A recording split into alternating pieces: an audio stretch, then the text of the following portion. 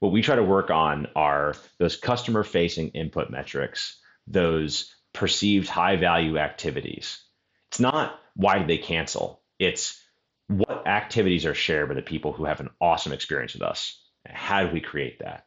The tightest kernel of it being something as simple as like they made at least one customization action in the first 45 days. They said they liked something. They asked for something on a different time. Like they took some agency and changed their profile, refined it, did something like that. That act of customization is a big deal for us. Welcome to Retention Talk. I'm Neil Desai, and we're talking to the best minds in the world of product and customer success to bring you actionable strategies on reducing churn and boosting retention. This week is a special one. We're talking to Mike Lachman, CEO of Trade Coffee. For those that know me well, they know that I am a coffee fiend. In this episode, we talk about acquiring customers, quote unquote, the right way. Next, retaining customers one bag at a time. And lastly, pay close attention to how much friction you need in your cancellation flow. This one is pretty surprising. Let's dive in.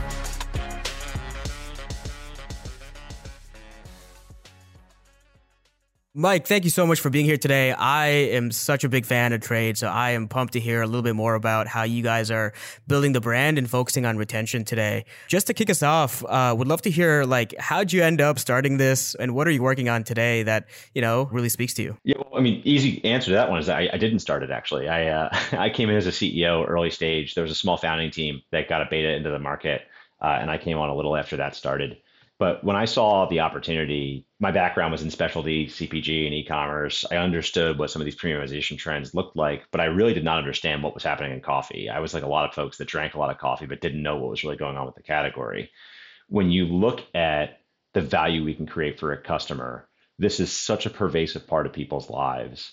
I think attitudinally, the notion that it's still going to be this thing that's so poorly understood in the future is something that I would push back on really wholeheartedly. I think this is going to happen. And I think it's a way for us to be able to create something that's really special that is accessible to so many different people. A lot of people look at coffee and they think about Starbucks. And a very interesting thing about the beginning of Starbucks is Howard Schultz had this idea that anybody in this country that has a couple dollars in their pocket should be able to have this amazing cafe experience.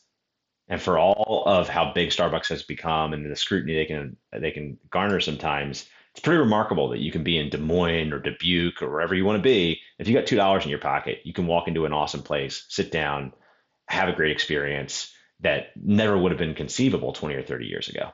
We think something like that is possible for the home. This is something that if you can afford Hulu, you can go from C- to A. And if you want to spend an extra couple dollars a month, you can go to A+.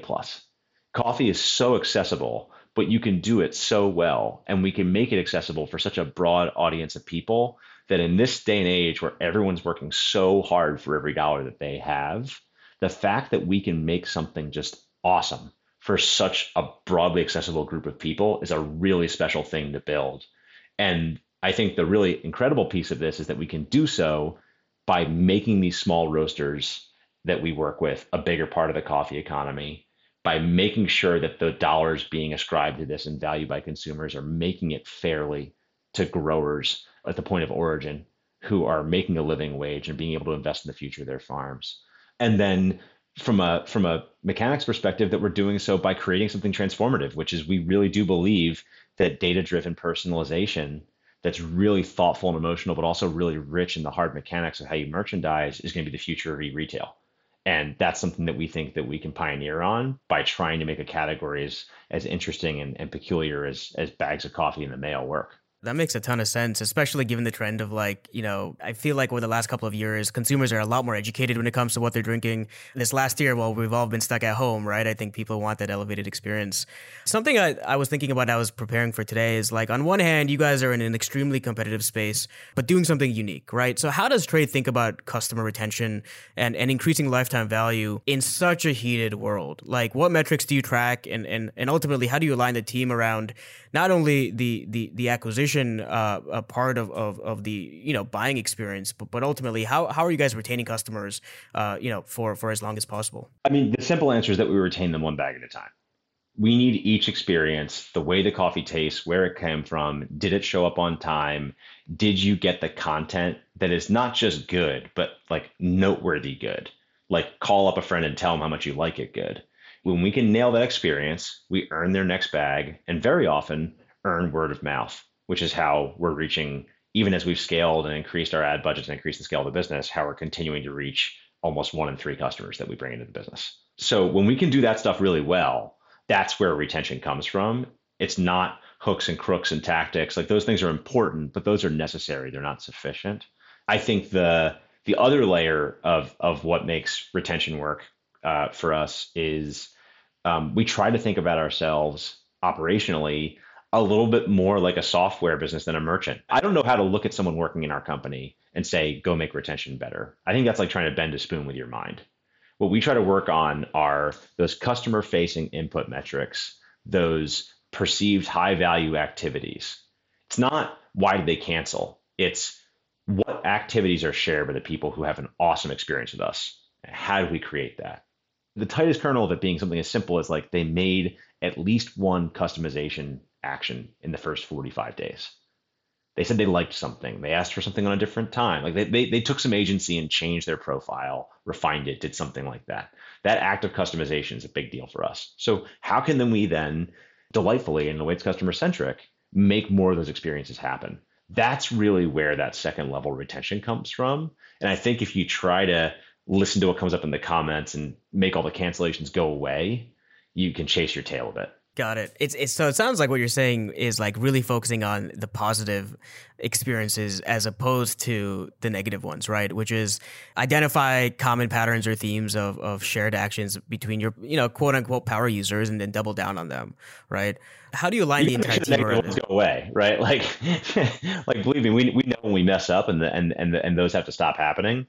But I don't think that's enough. I think there's a real ceiling on how much that'll get you. And you just have to make sure you make the time and space, even when resources are really tight, to make the good stuff happen more often. Yep. How does this work tactically? Like, is it just the team every once in a while checking in on these metrics? Is it you guys are running experiments to drive certain behaviors? Like, how do you align the entire team around this? Because clearly it's not something that one person is responsible for. Like, how do you deploy this sort of culture across the entire company? So one thing we do, and we're still not a huge company yet, at an earlier stage than frankly any of us thought was possible, we broke into a system of squads for our product development efforts where we're somewhat matrixed as an organization. And that allows us to actually have different squads focused on the first customer experience and the returning customer experience. Now, we think that each are equally sensitive to retention. The kind of incentives we offer, the kind of people we bring in, channel by channel, promotion by promotion, different ways of activating customers, is probably actually the largest determiner of retention. Say, forget it, here's a free bag, stood on the street corner, brought anybody in. No amount of work on the back end is going to make that work for us. And that's an extreme example, but I think getting that right is one component, but they focus on the things that are observable at that first experience of the business. And we think that the UX, the trial, all those things, when you're convincing people, we're a company you haven't heard of, we do this thing, we really think that you should do this. Here's our offer to you. That is one whole stack for us. Once you're in, and this is where it is a little bit more like a software business than a typical e-retailer, now it's similar to Netflix or Spotify or some of these less physical goods service-oriented subscriptions, even SaaS businesses like MailChimp or Dropbox. You have these experiences, which is this is why you should use it. Now, here's you using it. And so the returning user experience is very much more of that. Great, here's the next coffee coming for you. Here's the queue of things that you can optimize, different suggestions of things you can put in the queue, and then constantly looking at which ones are an engagement, why do they, are they logging in, where do they log in, what experiences do they need from us, what would delight them, and that could even go out into what do we print on the pack slip, do we send them something supplemental, anything that happens there, you get focus. And every one of those teams is just really maniacally focused on those customer-facing inputs that are what components of this really matter, and less focused on trying to make those really big kind of end of the quarter P&L metrics move the right direction than just getting those customer facing ones that are more granular right 1 week at a time. That makes a ton of sense, right? And I think it aligns that entire squad to like the singular metric, which is keep customers coming around over and over again, and this next bag that they get is going to be pivotal to earning another month, so to speak, right? I gotta ask, what? So ultimately, let's say a customer does cancel, like what happens? Because clearly that's something that you want to avoid for as long as possible, but it's inevitable at some point in the customer life cycle. What does that look like for Trade, and how do you incorporate that feedback loop into your core offering? So the first bit is we have zero friction. The days of call to cancel, jump through hoops, make it too annoying, and then make the person give up, like those days are over. And the reputational blowback for that is so much worse for us than the potential impact of marginally reducing the retention rate by improving the retention rate by making people jump through hoops. So the first bit is it's really easy to cancel if people want to cancel. We have ways for them to pause, and we do some work to try to make sure we understand why if we can. But we have a reactivation flow that we've invested in that understands, and we actually have a pretty solid reactivation rate where it's more of a pause experience for the consumer than a real cancel experience for the consumer. And then they can jump back into that or make a change to their profile, or frankly, even leaves the door open to us if we make a product enhancement where we really did fail the customer. Let's say that they really wanted a combination of this profile and that profile at the same time with the ability to skip that. Like there's been features we didn't have to satisfy a customer that once we build them, we know we can go back to those folks. We have the ability to do some of that reactivation.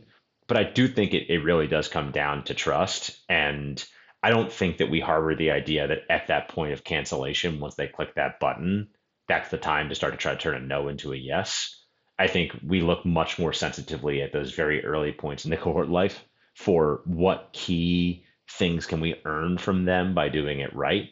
And then I think we can challenge ourselves more to now, as we mature a bit as a business, think a bit more about that 12, 18, 24-month-old customer where we should be working harder to go back and re-earn that delight in ways that are really specific overtures. It's a place where it's hard to chase the data on that because it tells you that they're going to be really loyal regardless. But I think it always pays off to make sure you take care of your best customers. And that's something that, if I'm blunt, I think we could do a better job of and we're working on right now. That makes a ton of sense. And I think philosophically I'm aligned because I think there's a ton of e-commerce brands where you try to cancel and you have offers flying in from all over the place. You have a multi-flow process, maybe even a human involved. And I think to your point, we need to make life easier for customers as far as opting out of a subscription, right? How do you reconcile that with like learning though? Because I think something that I've noticed is at the very least you want to understand why, right? Why is someone canceling? So to your point, right, a lot of folks might pause their subscription, some might cancel and come back. How do you reconcile the low friction with still trying to salvage the customer if you have something for them? So one of the benefits that Trade has is that because our average consideration size is smaller, we have a lot of people and actually a lot of transactions for every revenue dollar we have. So put us against 15 businesses of similar revenue size. The folks selling mattresses or even like the meal kit stuff at like a $200 consideration size or $150 per box consideration size actually don't have nearly as much data. Where even as a younger company without quite as much revenue, we have a ton of transaction volume. And I think we learn a lot more from the cluster analysis of how do 2,800 people who had this shared experience perform than we do from asking them to type, tell me why. Like, because the answer is going to be they want as little friction as possible, and it's going to be some form of it's not you, it's me. That's not really true.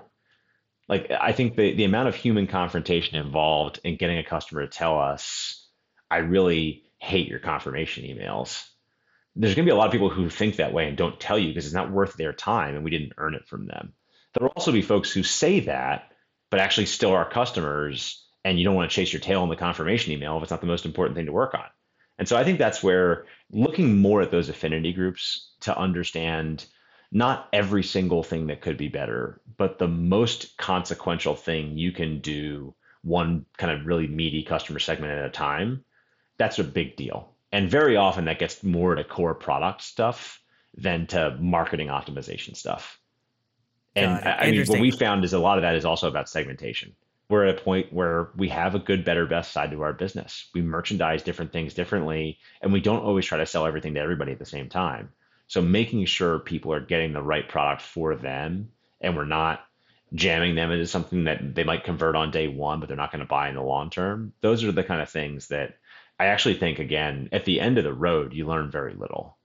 It's a very satisfying thing to say, let's put a stop at the exits. But if people are heading for the exits, they're out the door. You want people in the seats. And I think that's keeping people in the seats is more what we try to do. No, I love that. And especially to your point, is like it's hard to know if the frustration at the end is really indicative of the core reason why they're leaving, right? And so I think working backwards and trying to uncover those patterns are probably more effective. Is there anything trade struggles with? Because it sounds like you guys are highly data driven and really have a good grasp on proactive sort of churn risk, so to speak, right? Like, is there anything at this point in the journey that you guys feel like you could be doing better when it comes to perhaps improving the customer retention? I would say two things. One, we're always trying to simplify. And I think we found a lot of opportunity by having some customization and some breadth and hitting on different things. And we've tried really hard to embrace, I don't want to ascribe to any one particular methodology, but let's just say lean startup methodology of getting something in front of the customer quickly. And one of the challenges becomes, especially at a very young business where we still have fewer than 40 people, you can end up having fingers in a lot of pies. And so I think we could simplify our experience more. And we're really grateful for the customers that put up with some of the more complicated UX experiences we've ended up building to be able to satisfy what we're trying to build for them. And I think the future version of us will have equal or better customization features that don't feel quite as complicated. I do think that that form of accessibility is a great example of the sort of thing that when we get it right, we know it's better for LTV. I can't imagine it being the kind of thing that shows up in a cancellation comment. And so I think that's a big one. And then, yeah, I do also think when you're really disciplined about the way you grow your company and when you're really focused on making sure you can deliver on the tangible things you can track, I still think even though we're focused on it, we could do a better job of focusing on the positive and looking for those green space, joyful opportunities to do something that blows their socks off. And I think early days, from a data-driven perspective, we were hesitant to ever listen to the kind of Henry Ford, if people told me what they wanted, they would have said faster horses kind of stuff. I think we always bristled at that as being a bit cavalier. I think when you push too far away from that, what you can lose is some of that green space to say, hey, what's that really tight kernel of what we really believe the customer wants that it will earn their trust?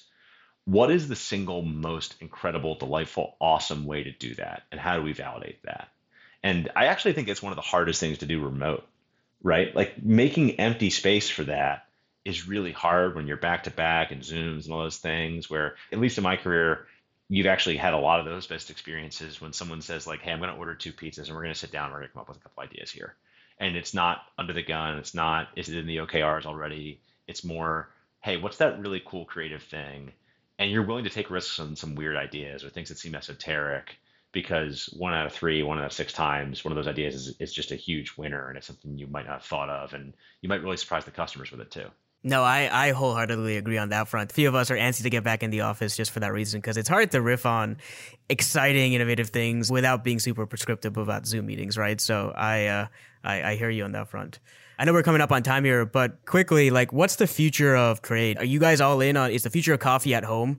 Is it something else? Is it a hybrid? Would love to just sort of round out by hearing, what the vision is moving forward and what you're most proud of, to date. Well, there's no question that not only is there going to be a much more important place for the home with coffee now than was the case a few years ago, but I really think the future of coffee for the rising generation is that more people will know what the coffee is and care. Whether that's in home or out of home, we just care about trying to make consumers really excited about the experience that they have and empowered to have something they feel delighted by, and to make smaller roasters and their growing partners a big part of that. Whether that's out of home or in home, I don't think that an NBA team sees the cable viewer and the stadium attendee as competing with one another. I think they both are really valuable for that enterprise. And we kind of look at things a similar way. What I would also say, though, is that the future is very much going to be in asking some of these really high level questions, which is the next generation of coffee drinkers who are going to create some of these habits and make these choices with their hard earned money, are they going to be putting more sugar in what they're doing or less? Are they going to be caring more about provenance or less? Are they going to care more about brand and supporting local businesses or less? And if you think that more is the answer to most of those questions, then from trade's perspective, it's what can we do to build such an outstanding experience and to invest in the things that customers need and we know we can differentiate ourselves on, that we can keep our promises to our stakeholders, customers, employees, partners, all included. And when we do that, we can build something that we believe is going to be transformative. And internally, when you ask about the future of trade, a big part of how we behave is that we want to be able to build something transformative and consequential, but be really proud of how we got there. I mean, one thing I talk to our team about a lot is I would want to be able to be proud of if my kids saw me working, how you behave when you work, or would I be proud to see my kids become the kind of people that I work with?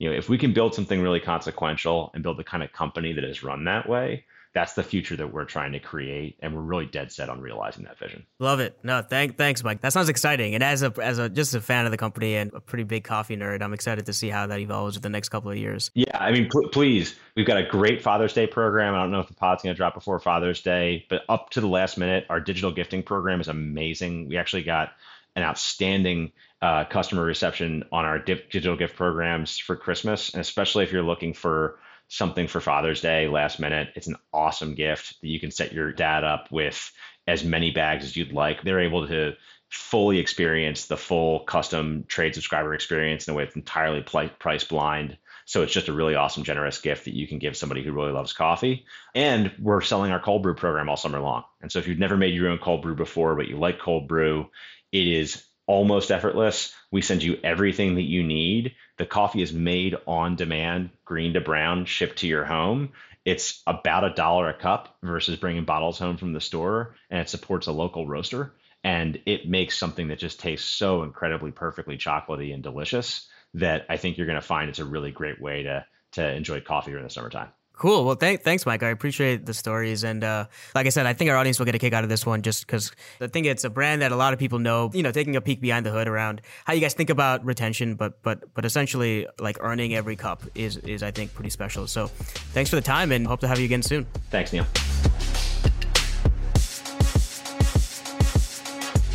A huge thank you to Mike for lending his time today on the podcast. With his help, we've leveled up our retention skills. To recap, acquiring customers the right way. At Trade Coffee, they use data to make sure they get people coffee that they are guaranteed to love. There's a bright line between doing what's necessary to acquire the right kind of customers the right way versus acquiring customers and figuring out how to retain them later. Next, retaining customers one bag at a time. Mike talked a lot about focusing on the experience had with the product on a single unit basis. Did they like the taste of the coffee? Did the bag show up on time? Did they make some sort of customization to their order? By providing the best experience possible, retention becomes second nature. And lastly, reduce the friction of your cancellation process, but don't eliminate it entirely. Making the cancellation process difficult isn't going to inspire a customer to come back down the line. Try to figure out why the customer is canceling. You may not be able to change your mind at the moment, but you can figure out how to prevent future cancellations for the same reason. Thanks for listening to this week's episode of Retention Talk. Don't forget to subscribe at retentiontalk.com. And if you want to help spread the word, tag me on Twitter at NeilDesai23, and let's dish on today's episode. Please give us a 5-star review on the podcast platform of your choice and let your friends know as well. If you know a great guest, hit me up at neil@profitwell.com. This has been a ProfitWell Recur production, the largest, fastest growing media network dedicated to the world of subscriptions.